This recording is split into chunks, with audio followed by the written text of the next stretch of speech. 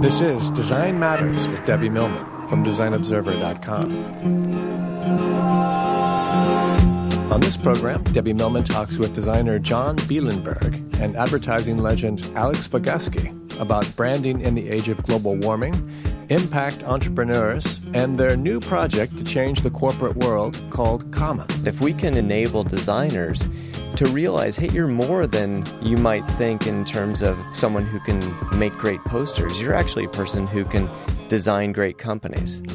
Here's Debbie Millman. Alex Bogusky is a celebrated ad man. He's one of the founding partners of Crispin, Porter & Bogusky, which Advertising Age has called the agency of the decade. Recently, he quit advertising altogether and joined up with his advertising colleague Rob Schuham to start a new type of sanctuary called Fearless Cottage. He also teamed up with designer-entrepreneur John Bielenberg in a project that aims to reinvent capitalism for the common good. The project is called Common, and here to explain what it's all about and to talk about the interesting twists and turns in their careers are two of the three guys behind Common, Alex Bogusky and John Bielenberg. Welcome to Design Matters. Thanks. Alex, you have an interesting statement on Fearless Cottage's website wherein you say that fear is the mortal enemy of innovation and happiness. And I want to know if you both feel that way, and if so, why? It's probably the enemy of a lot more things than that, love included. But fear is the enemy of life, right? It can get in the way, and we all experience it. And for me, early in my career, I just knew anything I was doing creatively, fear would ruin.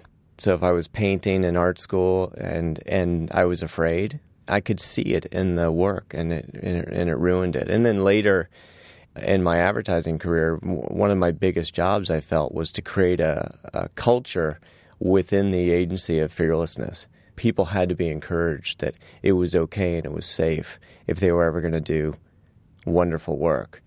And then as I got out of advertising, I just realized that it went beyond that too. For us as a culture to innovate, for us to take on new sources of energy and move away from fossil fuels, which is a big passion of mine. We have to move away from fear. John, what about you? You're looking at Alex with big eyes. Well, I wasn't involved in the Fearless Cottage when that was founded. But what I like about the word is it can be read two ways. So it's fearless. Right, which with a capital L. And then be fearless. Because I do think that there's, when you're averse to risk, right, you hunker down. I mean, you see that, I think, in America right now, people just afraid and hunkering down versus, just having the courage to go off and do amazing things. So I really like that double meaning of it. Because we do have fear, and I feel like I'm afraid often, but the process is trying to fear less and then move through it. Can you do the things that you need to do to move past it? I think it's critical. What's the phrase, paralyzed with fear? It's a real thing. And if you were a person who wanted to stop progress, say you wanted to take the country and leave it as it is right now and not have it change because it benefits you, you would try to create a culture of fear. Now, I've spent a lot of time over my career thinking about fear. I have often felt not only paralyzed by fear, but also motivated by fear. But in thinking about and in researching why we are so afraid as a species, you can't help but come back to the way our brains are formed and that reptilian part of the brain that keeps us wanting to be safe, that keeps us wanting to be in positions where we don't allow ourselves to be vulnerable. It works really well if you're a deer, right? Actually, it doesn't really work that well. No, it does. Deers freeze, right? And then you can't see them, right? Yeah. So why do you think that there's this inner struggle that we are constantly faced with as a species in terms of being so afraid of innovation, about being so afraid to change? Because that's really what it is, that change that we feel so vulnerable and defenseless against, with the need to achieve and with the need to be successful and with the need to do important things. part of it is the way our brains are hardwired, these synaptic connections, right? So as we develop, we have these kind of ways of living in the world. I think of it as an operating system that's installed, right? Right. We know how to behave today. It's talking to you, right? There's this pathway, direct pathway, allows us to exist in the world. And I think there are people that are sort of randomly created and selected that don't have this, that create new pathways. I call it thinking wrong, right? And they don't have that same mechanism. Say Picasso might be one of those. Einstein might have been in a different way. And so I think that right now, my belief is that we live in a time that absolutely there's a compulsion and a critical need for changing the status quo. And so I think that ratio between how many people are stuck in that, their synaptic connections, heuristic biases, ways of doing stuff, and the number of people that are just randomly wrong thinkers, innovators, inventors, creators, that we have to change that ratio. We have to teach more people to be fearless, and to be courageous and make things happen. Yeah, I think it's an evolution, where we're evolving. I'll just, beat on the deer metaphor a little bit more, because it works well if the biggest danger is a wolf. You can freeze. It works really poorly when the biggest danger is a car. And I think we're experiencing that as our world changes around us. Our fears that maybe worked well for several thousand years, they don't work when we have to evolve at the speed we have to evolve right now. I think there's never been a time where it was required of humanity to make the evolution that we're about to make. And I think we're in luck, because brain science is saying, look, we're hardwired, but we also can change the wiring.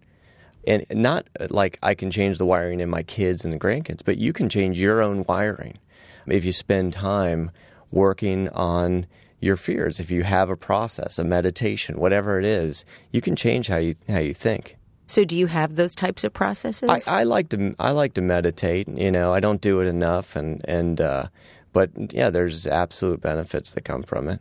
Now, do you think that a lot of your motivation to get past fear is because of any profound concern or fear within yourselves? And I'm asking this to both of you about being mediocre. Is that a fear of either of yours?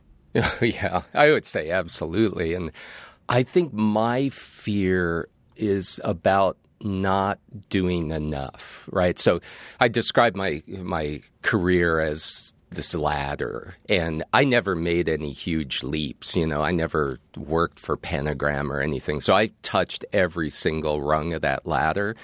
And so I describe it as the first thing is, going to school, design school, then getting a job, and then maybe winning an award. And then maybe it's having your name on the door, making some money, building a firm.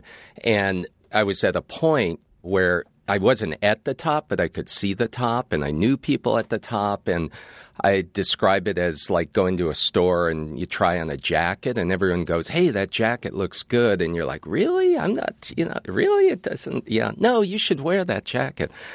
And so for me, back to the question, it was this kind of, is it significant? Am I doing the thing that fuels me? Am I using my talents, on the right stuff?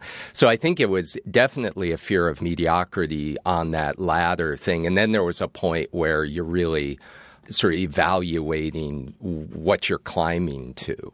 And then this sort of adjustment, like, okay, this is what I know how to do. This is who I know. How can I then point it in a different direction?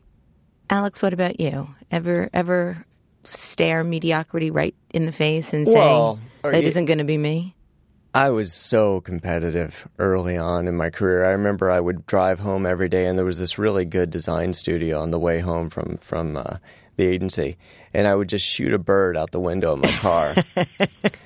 It was like a daily thing that I did. And I think I was sort of out of my mind in terms of jealousy or competition. No, not or jealousy, just competition. Yeah.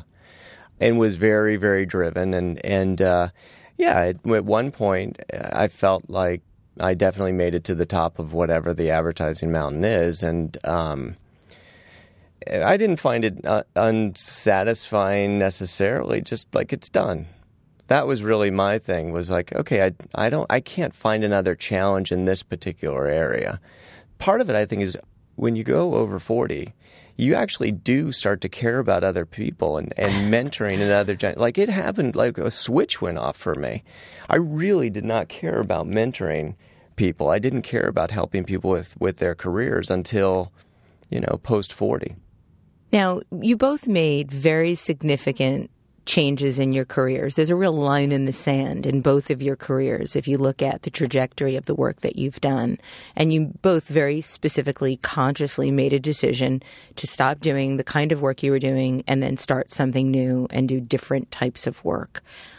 Was there any anguish in making that decision? Did you struggle with making the decision to get off that successful path? I mean, John, it's arguable as to whether or not you feel like you've reached the top of that ladder. I mean, there are many people that will look at your career and say you were at the pinnacle of your career in that regard. And Alex, certainly creative director of the decade, is the title that you had from Advertising Age. But the thing that more people look at is how much money you're making. Well, I'm going to get to that. Yeah. I'm going to get to that because I think that having a certain financial security does buoy that transition in a way that maybe wouldn't work quite as well for others. But in terms of the actual emotional decision, did you worry about whether you were making the right decision or did you just know all along that was something that you needed to do and profoundly felt secure about it? I think ours are very different because Alex was a cliff. I mean, he drove off, a cliff versus mine was very gradual, so I didn't give up what I was doing. I was just doing that part-time, doing Project M part-time and now Common. So for me, it wasn't this dramatic, oh my God, what have I done? How can I support my family? But there's a certain anxiety around that, I think, and people, my friend Michael Vanderbilt thinks I'm nuts. Why? Oh, for leaving, San Francisco and the school. I was teaching at California College of Arts, and he just loves it. He is like a shark in his element, just perfectly suited. And when I moved to Maine about 10 years ago, he just thought I was, is like death to my career, right? So, I got some of that. I think now with Common, now I have partners, versus before I was kind of solo. And it's support network. Yeah. It just feels like now there's more energy, more resources, more exposure. And, it feels a lot less anxious for me now. It feels like we're on the right path for doing stuff. We don't know exactly where it's going, and maybe we'll get to that, but the general direction feels right. So, Alex, you mentioned the financial security, obviously, or maybe not so obviously to some of our listeners, but when you left Crispin, Porter, and Bogusky, you were comfortable financially, and so I've done really well in advertising, but part of there's two parts of that. One is you have money, but I gave a talk right afterwards, and I said, look, it's cost me about $20 million to give this talk to you, and for me, it's worth it. I doubt that you'll find it worth it, but I could not wait to get out.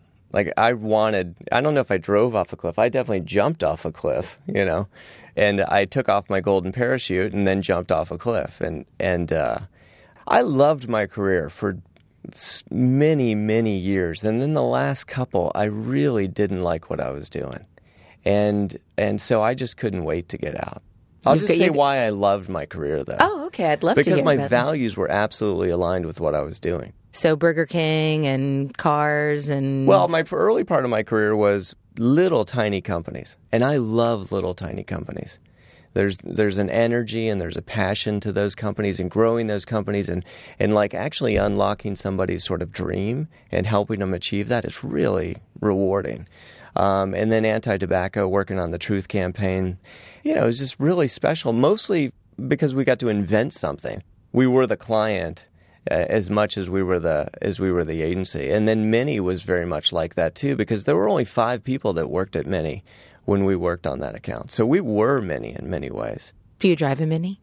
I did when we had the account. I do this thing which, I always believed it's method advertising. You have to absolutely do all the things. Oh, absolutely. Yeah. And then later I couldn't do method advertising though. So now with Burger King, for me, I grew up as a kid in Miami. That was the local burger joint. It was like if you were in Miami, you did not like McDonald's and you loved Burger King. So when Burger King came to us, they're struggling, they're firing people, they're laying off people.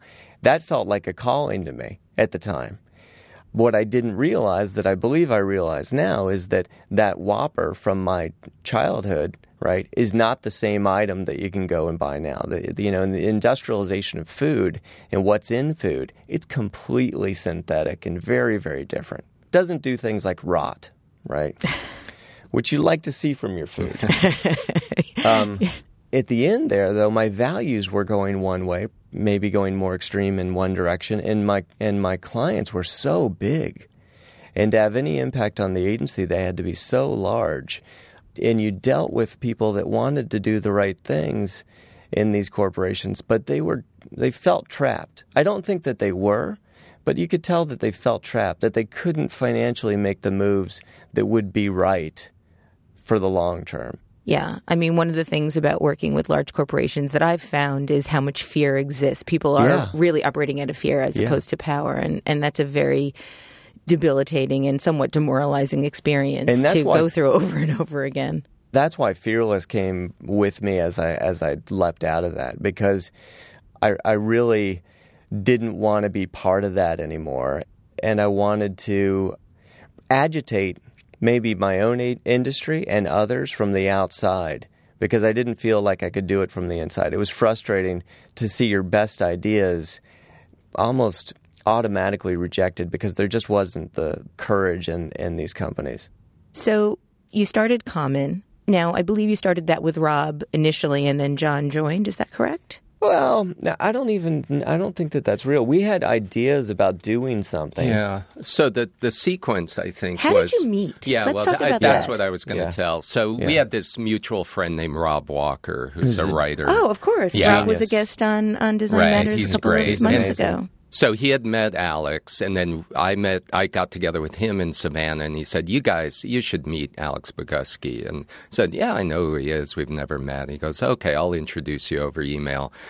And I was in Boulder. We got together for breakfast and just talking, about what we were doing. No, the way I describe it is two sort of things resonating at the same harmonic frequency, right? So it's like, oh, you're trying to do this, I'm doing this, and so it was really, it just felt right. That was less than a year ago that we met. Yeah.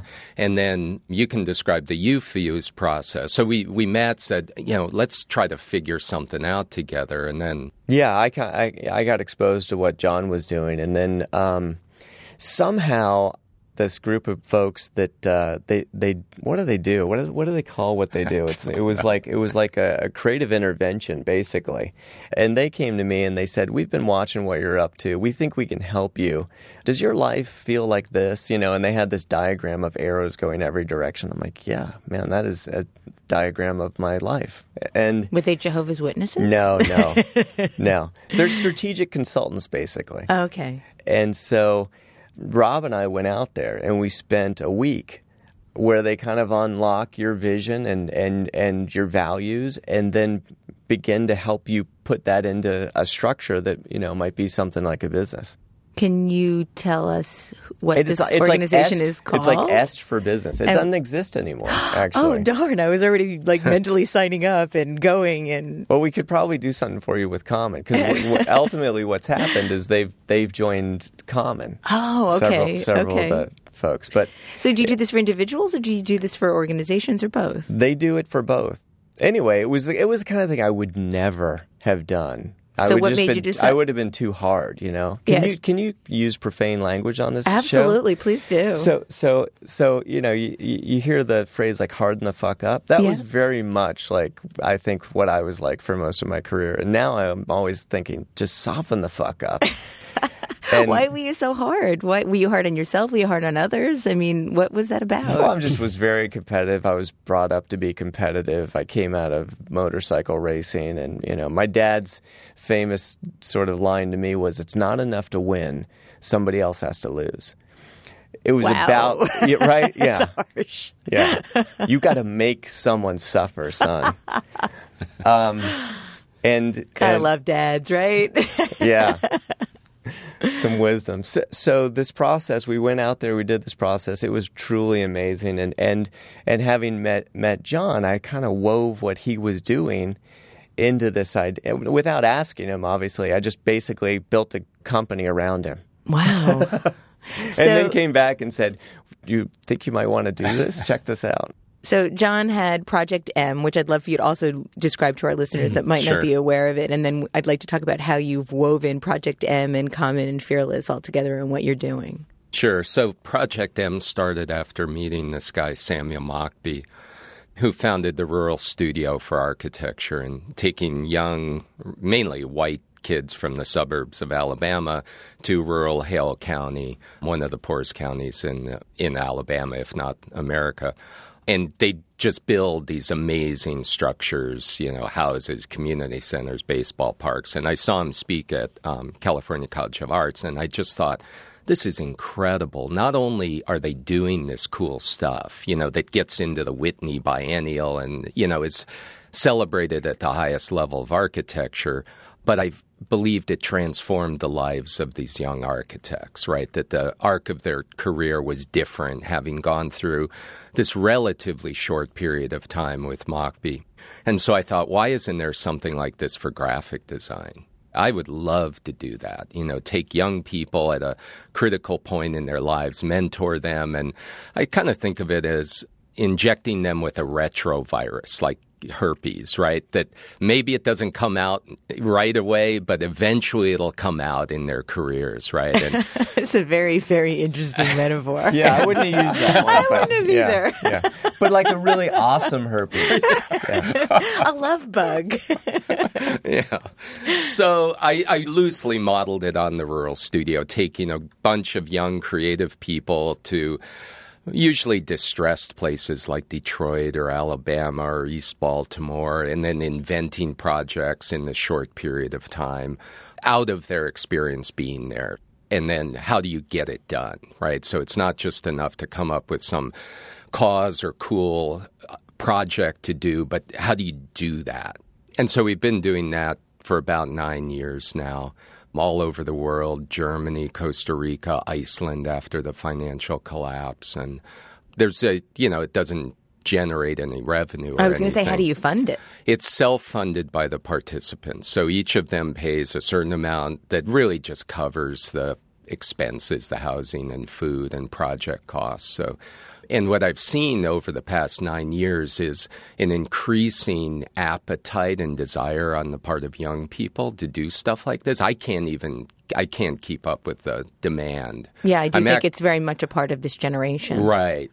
And I think they're anxious about the future. You've got climate change and peak oil and species extinction, deforestation, rise in the middle class, China, India, go on and on and on. And I think it's different than the 60s where people, young people may not have agreed, but it was really drop out, right? And this is, I feel, engage. Right? So they want to be social entrepreneurs and they want to change the world. Do you know what I mean? Yeah, absolutely. So what we're trying to do at Common and at Project M is make this the coolest thing you could possibly do, right?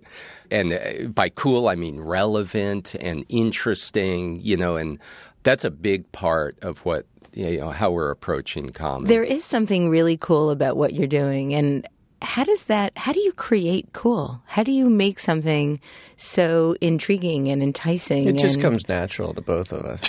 Really, anything we touch just gets cool. Well, I would agree with that, but it's not enough of an answer. I'm actually only half kidding. I know. I don't actually think you're kidding at all. I just want to know how do you ignite cool? How do you manifest cool? You have to answer that question, gentlemen. I can answer. You get T-shirts first. Yeah. That's part of it. But okay. I think the Common Pitch event, maybe you can describe that. Because I think that's an engineered thing to create cool. Yeah, just to go back just a step, though, when they at Fuse said, look, you want to achieve fairness and a place of equality on Earth, how would you do that? That was really their question. And then we drew a diagram, and we started to diagram it out. And a big part of it was this idea of impact entrepreneurs and design thinking and designers. Designers being a different kind of person that have some special capabilities. And we thought if we can enable designers to realize, hey, you're more than you might think in terms of someone who can, make great posters. You're actually a person who can design great companies.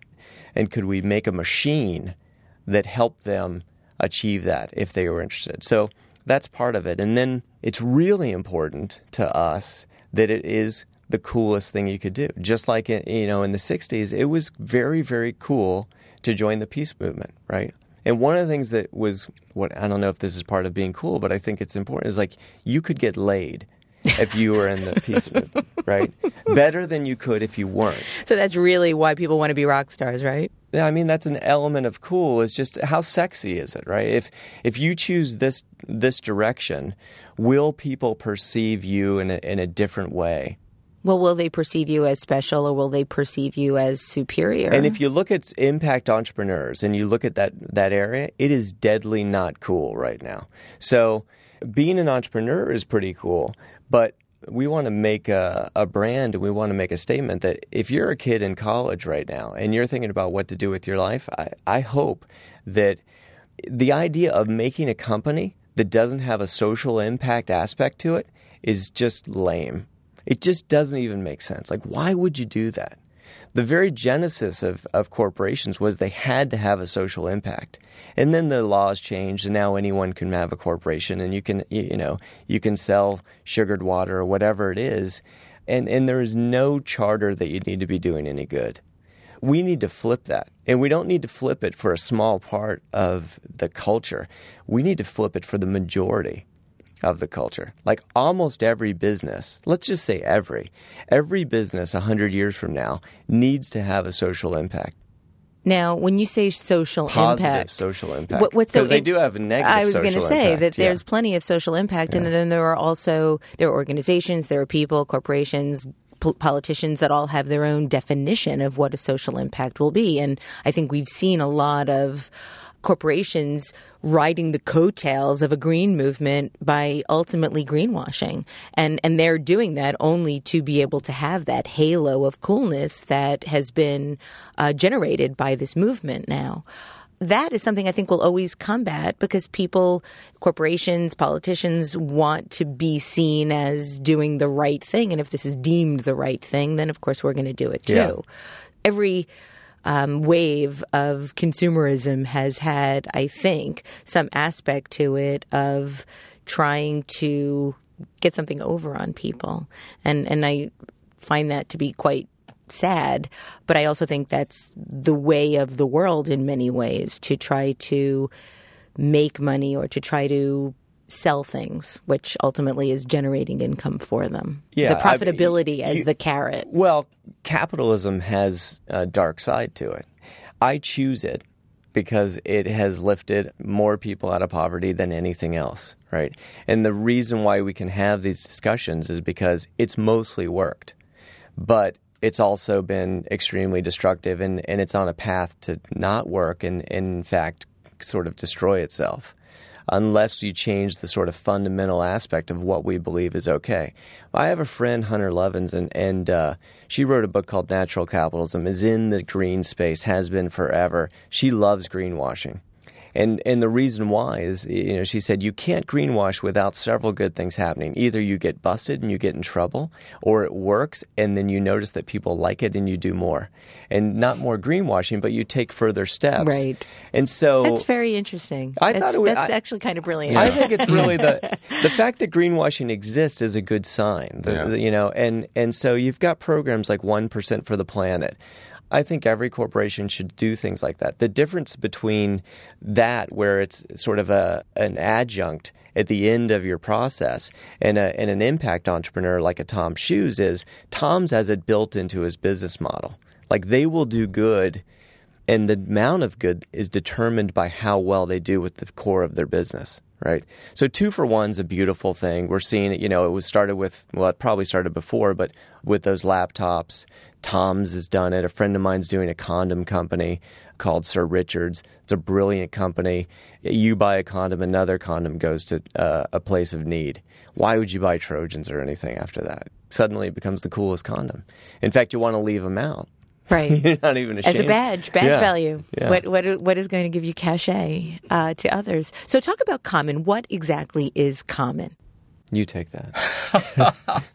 It really started with this idea of a shared global brand called Common. And so we use Virgin as an example. Virgin exists across over 300 different businesses, right? And people are comfortable. People don't realize that, but right. yeah. But, the airlines and vacations and brides or whatever it is. Water. Right. Rarely are corporations like that. They'll create sub-brands. So we think of Common like that can be a global brand. The difference is that we're going to share it, right? So it'll be cooperatively owned. You can become a member of Common. You can be certified by Common, be a Common joint venture, or you can be a Common company, right? So we're opening up that brand to be shared. And then embedded in that are some core values like transparency and sustainability and collaboration and community, right? And so it means those things. If you see Common on something, it means those things, whereas Virgin means party, to use a shorthand. I used to work on the brand, so if you put Virgin on bridal, you know that it means sexy.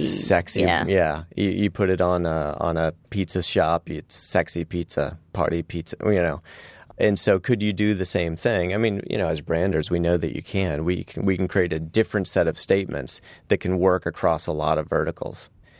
A good model to think about the brand is if you think about the Creative Commons as a license. Are you familiar with that? Mm-hmm. Okay.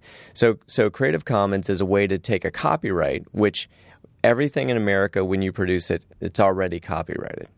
And the problem is, what if you want to share it? You sort of can't suggest that to people. And Creative Commons came in and said, through overlaying our license that sits on top of the basic copyright license, you can say, I will share it under these conditions. Common is the first collaborative mark. So we put CM after the logo. And so, trademarks are controlled by the Trademark and Patent Office. If you see a trademark on something, if you see it on Virgin or anything else, it means back the fuck off. Right. Right? Do not touch this. This is our Mickey Mouse, not your Mickey Mouse. It's owned. And so, is it possible in the same way Creative Commons has tweaked what a copyright can be, can we do that to brands? We'd like that to happen with other brands too. I think that, it'd be neat to see other people come into the space and say, under the right conditions, we'll share this brand. So, you could just apply for the brand would be one of the simplest ways to work with the Common brand. And then some of the more, not necessarily complex, but some of the more organic are the companies that will be funding and incubating through the process. So if I wanted to start a food brand, for example, I would come to you and I would say, John, Alex, I want to create this food brand. I want to call it Common. It's going to achieve these things in the marketplace. It's going to be this amount sustainable. It's going to be this amount giving back. You would then be able to decide whether or not you wanted me to create the Common food brand. Is that correct? Or I think that's pretty close. Okay. Food would be a little broad. Like, we probably wouldn't say we're going to work with you on Common food. It might want to be a little bit more specific than that. I'll make it more simple. Yeah. I wanted to create a common coffee. I could come to you, and then you would assess the business plan and the distribution model, and then you would say yes or no. Yeah, that's one way. Another way is you could be an existing brand.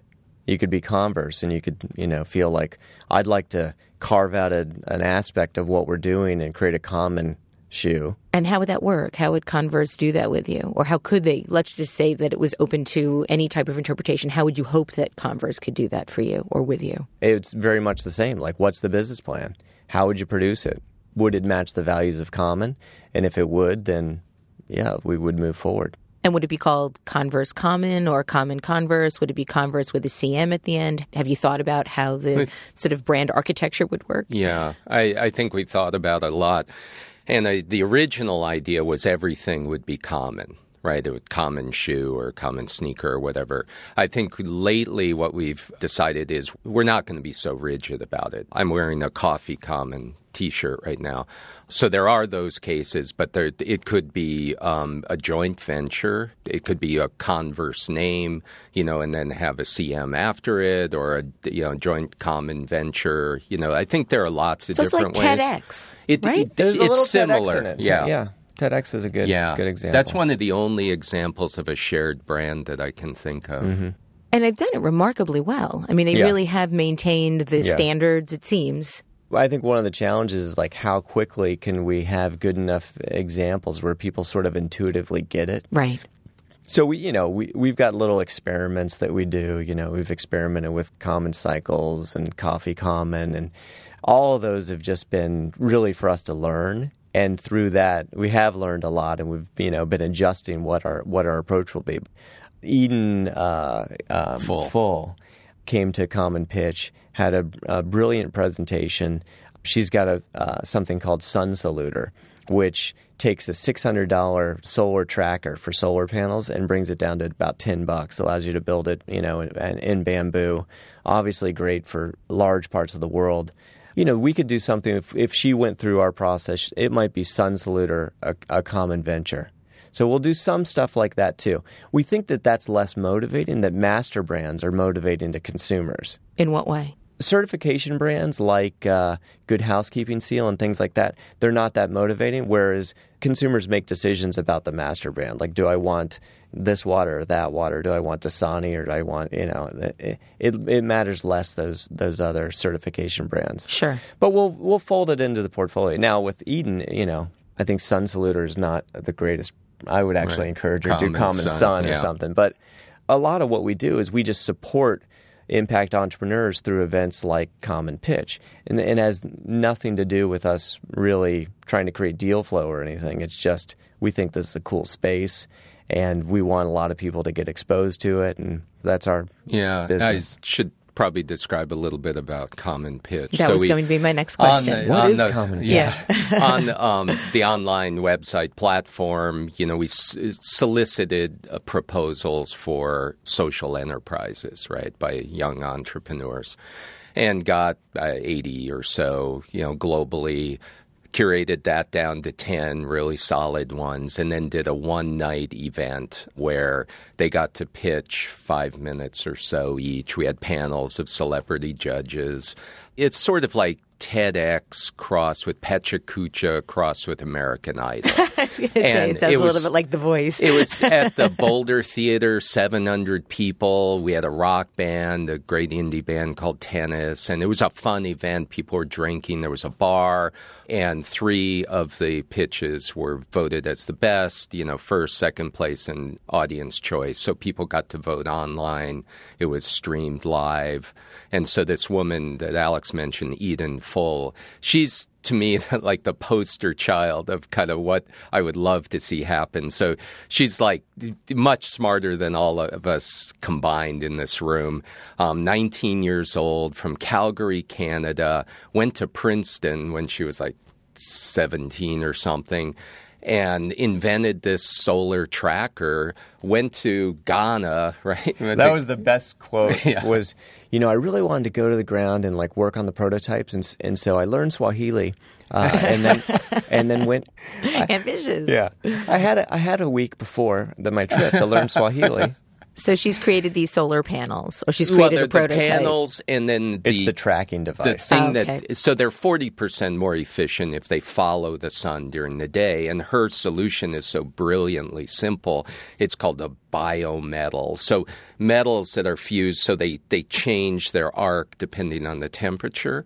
So as the day heats up, it changes the angle. It seems so simple that it's ridiculous. But it's kind of amazing what happens when you know science and art. Yeah. So she won, I assume. She did not win, actually. She was People's Choice Award. So she's a Susan Boyle of your... No. There were a lot of really brilliant presentations, and it was an amazingly fun night. And the thing that we were most proud of was I think we really did make it sexy to be a social entrepreneur. The winner was a brilliant solar lamp called Bell Lamp, and they were a couple guys from Norway who had come up with this thing, and it basically replaces kerosene lamps, has its own built-in solar panel, is multifunctional, so it can be used as a overhead lamp, can also be used as task lighting, and can also charge cell phones, which may not seem like a big deal, but cell phones are really important for the economies of a lot of these emerging nations, and the ability to get them charged is challenging. Yeah, I recently read that more people in India have cell phones than running water. Well, people have, they've skipped the infrastructure that went with landlines. Yes. Yeah. These guys were product designers, and I think they won because their presentation was so resolved. It looked like, a done deal, like you could just do this now. So you said that they won. What did they actually win? I don't remember the exact breakdown, but they won about $20,000 of work in kind. So, any startup needs a lot of legal work. So they all got many, many hours of legal work. They got design help from Vermilion Design, volunteered, and a lot of other things like that. They also got some cash. I think the winner got $2,000 cash. Eden got a bag of cash, which what we did is we... Pass the bag. Yeah. Well, we put the $2,000 in a bag in singles, which was really fun, right? Because it's just overflowing in this bag. And then for the People's Choice, we put it into the audience and said, fill this with cash, and then hopefully don't let it go out the doors. Right. And, in Boulder, keep it in the bag. It really worked. It came back with $600 for Eden, so that was really fun. The last thing I want to talk to you both about is the new Consumer Bill of Rights that, Alex, you're working on. I'm not sure, John, if you're as well. John F. Kennedy wrote the first Consumer Bill of Rights in 1962. You've amended that. You've updated that Bill of Rights. We figured we're smarter than John F. Kennedy. Hey, why not? So can you talk about the original Bill of Rights, what the intentions were of that Bill of Rights? Because I think they were really noble. Yeah. And then now what you're hoping to do with the revised Bill of Rights. Yeah, it's pretty amazing because it's not like Kennedy didn't have a lot going on. There was Cuban Missile Crisis. There was the 1962. War. Yeah, it's a crazy time. And yet he felt it was important to create this Consumer Bill of Rights. And it's a pretty amazing document. It instructs the FDA and other agencies that are there to protect us. It needed a little bit of updating because some things have changed. We couldn't genetically modify food at the time. So we called things like that out. The document is important for people to realize, I think, that it exists. So part of it is just to remind people, this is there. When the FDA does things that align with big corporations and don't align with your interest in protecting you, they're essentially breaking the law. So just know that and go back to that document. And we've made a poster of it. We want to make some little booklets so people can, have it with them and refer to it. Because when you're shopping, there's probably more times than not that you might be surprised that your rights are being violated. Well, it seems to me that in order for a Bill of Rights to really be broadly successful and embraced, that corporations would have to give up a lot. And this is, I think, particularly true for the giant corporations that are selling. We want to get corporations to sign the Bill of Rights. Why do you think they would? So far, I don't think they have. Well, I mean, it gets back to what we were talking about before. Well, how do we make this something that is cool, that people will want to participate in because of what it gives them as well? Technology is bringing on something that we probably talk about a lot, which is transparency. And consumers right now are in an important place. They can capture the transparency that's beginning to be out there, and they don't have to worry about whether companies are going to tell them what's happening. They can use tools to know what's happening real time. I don't know if you know goodguide.com. Yes. That's an amazing resource. And I don't know how long this window will exist where we'll have access to this information, where we can act on it. I would encourage everybody to begin to act on it. Like have apps like Good Guide on your browser. There's a browser app. You can have a mobile app of it. And then make your buying decisions based on what your values are. I come from branding where what was branding during most of my career? It was the creation of a lie that you'd put in front of the... I don't want to be overly cynical, but branding is a story that you put in front of a company. It's kind of going away. I mean, that's the other reason I probably got out of advertising is if we're lucky, brand won't be anything other than a real-time, actual view representation of what's happening, right? So the story goes away, and the only story you have is like, what are you really doing? Yeah, it really bothers me when people say that brands are stories, because stories... I'm glad to hear that unless it they're bothers memoirs, they're fake. They're created. But a lot of people get excited about that idea of brand as stories. And I always thought it was frightening. Well, it's a construct.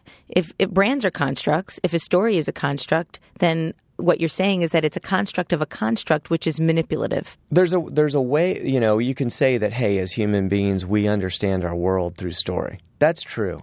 We use stories and metaphors and analogies to understand our world. So given that, and given the fact that there is this potential transparency, the story doesn't have to be some historical thing or some fantasy. It can be a well-told story about, hey, yesterday this is what this company did. Right now, this is what's in this product. Here are the 10 things that are dangerous in other products, and they're not in this one. I mean, I think, you mentioned that window. The window is open right now. It might just be open a crack, but I think that technology is giving us the power to hold corporations accountable. Yeah. And when people talk about corporations being evil or products being evil, who's creating that? Who is doing these things? People are doing these things. So if we can hold ourselves accountable to what we create and what we make and what we mark, I think it does blow open opportunities that we've otherwise not been able to have. But I don't think people, I mean, you've worked with a lot of people. Have you come across like evil capitalists in your travels? Not a lot. The way I thought about it when I was working with corporations is that they exist to drive shareholder value, and really short-term, quarter to quarter. It just drives them forward. The people come and go, but that's at the center of the corporations. So it's not like evil people. It's that they will do what's required to drive, short-term shareholder value. And just in the way in which you're declaring that, what is shareholder value? That is money that's going to the people that have invested in the corporation, and therefore and that's also like, more than half of all stock is owned for how long? Do you know the duration? No, I actually don't. Less than a second. So when we talk quarter, that's what people are able to hold in their minds. But that's long term. Stocks are not held for a quarter. They're not held for a year. They're held for less than a second. And so the real market and what's happening, it's happening with like a slot machine. It's machines. Yeah. It's machines and it's betting. It's dangerous when you're beholden to just one idea. The idea that corporations are beholden to that is a fallacy too. Many CEOs will say, if I don't maximize this quarter, I can be liable. And in fact, it has rarely happened. And when it has, the courts have supported the management. So you can make long-term decisions for your company. So we're behaving based on a myth that we have to maximize short-term value. It's not true. How can we change this? You look at a company like Patagonia, right? So Patagonia, it's a for-profit company, right? But at its core, it's got Yvon Chouinard, who's kind of a lunatic who's passionate about the natural world. And he doesn't even look at the P&L. I mean, he's been really open about that. And so that's a sustainable, successful brand, company, and employs people, does things responsibly. So what's different? Well, it's because Chouinard is there, right? And so if you look at that, that's an occasional thing, right? You might have Tom's Shoes, that has that. But I could probably count 10 companies, right, out of millions. Right. So how do you inject this idea of capitalism and corporations and business with something, like these core values of common? How do you make that just part of the platform rather than short-term shareholder value, right? So that's kind of where I think you start with young people. Yeah. Like you talk a lot about 26-year-olds. Right. What about 26-year-olds? He digs them. Not in the way that you All right, might think. we can do the potty mouth thing, but I don't want to go there. Well, he should explain himself now. Yes, he should, because he's blushing. So the way I think about it is, if you think about people, we'll just say the older than 26, that are invested in the status quo. And the ultimate example would be executives at Exxon Mobil or something. There's no way they're going to change their behavior, right? Why would they? Yeah.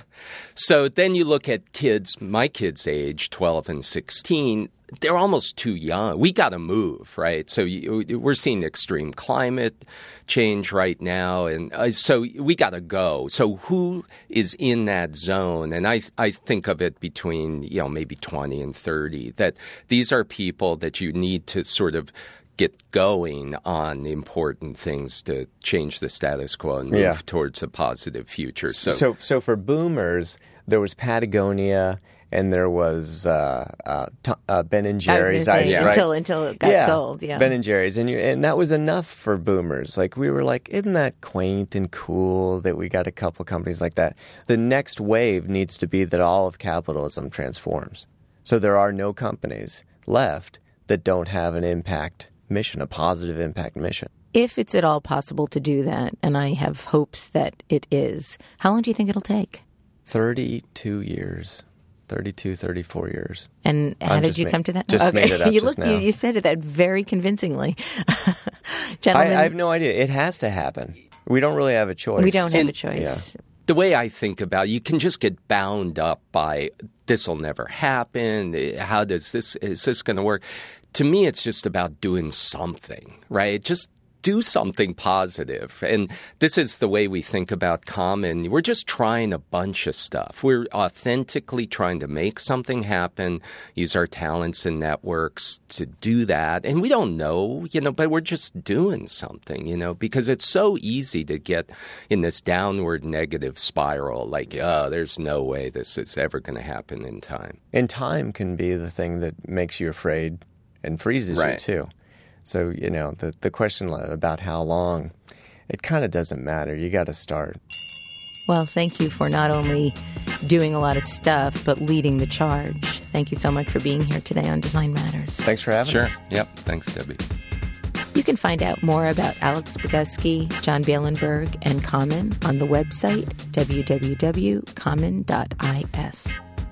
Thank you for listening. And remember, we can talk about making a difference, we can make a difference, or we can do both. I'm Debbie Millman, and I look forward to talking with you again soon. Design Matters with Debbie Millman is recorded at the Masters in Branding Studio at the School of Visual Arts in New York City. It is produced by Curtis Fox Productions with technical assistance by Rainey Ortica and research by Jen Simon. The show is published exclusively by DesignObserver.com. You can subscribe to this free podcast in the iTunes Store.